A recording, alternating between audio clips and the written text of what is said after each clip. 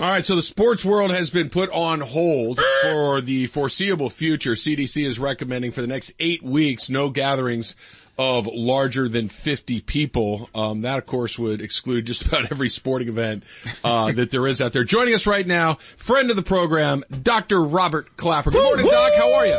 Good morning, guys. So nice to hear you. Yeah, nice to hear you. Community. Good to hear you too, man. With all this madness going on out here in the world right now, Dr. Klapper, you being a doc, being a Cedars, being around guys, being part of understanding the CDC far better than any of us could. When can we get back to some sort of normal routine? When will that be? Well, there's really no model here, Keyshawn, it's not the flu, but it's kind of like the flu. It's not like these other viruses, but it is like them. No one really knows. And I think there's a fundamental understanding that I'd love your listeners to have. Because what's the difference between a virus and a bacteria? Why can't you just take an antibiotic for this?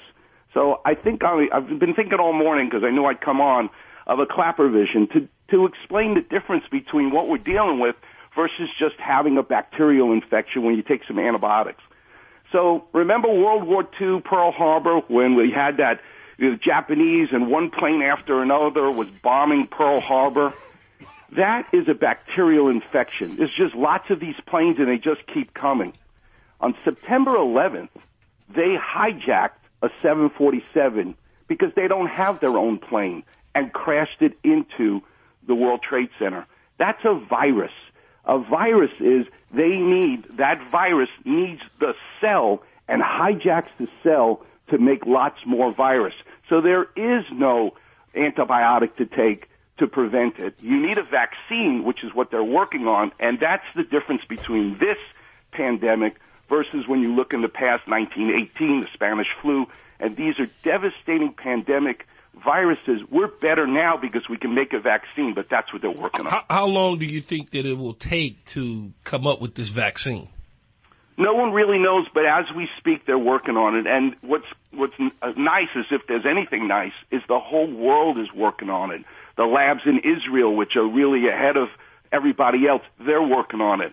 So I don't want to give misinformation, but it's going to come, and as my dad used to say, this too shall pass.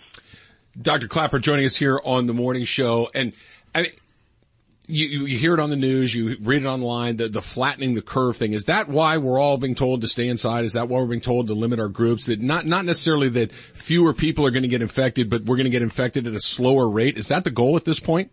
That is the goal. And I think the public service that you guys are doing this morning, one of the things that, only good that can come from this is when high schools can no longer get together because of this social distancing, what you guys need to realize is the blood that we need in the blood bank comes from those blood drives from the high schools. And if they're closing the schools, we don't have blood in the hospital where we need it. So as a public service, please come to Cedars, donate blood. Take advantage of the fact that you're not working, you're at home. It's not a problem to come to the hospital, to the blood bank, to donate some blood, because we really, really need it.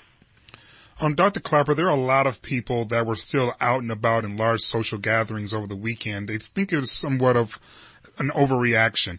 Can you explain to listeners who are still on the fence about this why the precautions that are being taken is not an overreaction?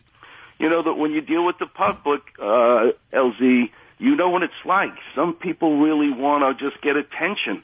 And it's stupid, and it's dangerous. And you put people at risk who really are the least capable of handling it. Kids, thank God, so far are not manifesting it. But they say the reason the death toll is so high in Italy is because the demographic of that population is so much older. You're putting the people who really can't handle it at most risk. So what do they say? Don't be stupid. You should really abide by the recommendations. And it's as simple as that. This is a silent killer. This is a silent disease. Yeah, some people don't manifest it. Their immune system is better. But you don't know what your immune system is going to be like. And if you're that one, you're really going to be paying the price, because this is way more vicious to the body, to the lungs, than the flu. And just quickly, could you just give us like 4 or 5 sort of groups outside of the elderly who could be most vulnerable? So listeners who say are cancer survivors are listening and go, oh wait, I'm in this group. Immunocompromised. It's really interesting. So I'm an orthopedic surgeon, and, you're at risk if your diabetes is not in control. You're at risk, HIV patients, right, for healing and all the rest of it. But in my world of orthopedics, do you know who really I worry about the most in terms of my wounds healing from elective surgery? Obesity. Obesity compromises your body. Well, when you look at the number one problem in America, it's obesity. How exactly does it affect your immune system, your ability to heal? So you're right. People really are at risk, and they may not even realize it. Dr. Klapper joining us here on the morning show. One of the things that I've heard, I don't know if this is true or not, you can hopefully enlighten us, that once the weather starts to warm up everywhere, we see the flu, it kind of spikes in the winter months, and then as we get into spring, it kind of starts to dissipate a little bit. Could this be similar? Yes. I mean, if you look back in history at the Spanish flu in 1918, the big deaths occurred in 1919. So yes, everybody's excited, we'll get through the summer. The question is, does it spike then again? But this is the beauty of having a vaccine. That's the key. If we can take, like the flu shot, if we can take a coronavirus shot, that will be the key to helping us get on with our lives. Mm-hmm. Dr. Robert Klapper, appreciate your time, Doc. Thanks a bunch. Thank you, sir. Make them go to the blood bank, Travis. That's the key. And, you guys are doing a great service. Keep it up. Thanks, Doc. Yeah, I mean, look, that anytime you get to talk to somebody that actually understands the science of it all, it makes you feel a little bit better. And he's saying, look, don't be stupid. And I think that was if you're out there in those crowds saying, hey, bleep the coronavirus. Okay. Yeah.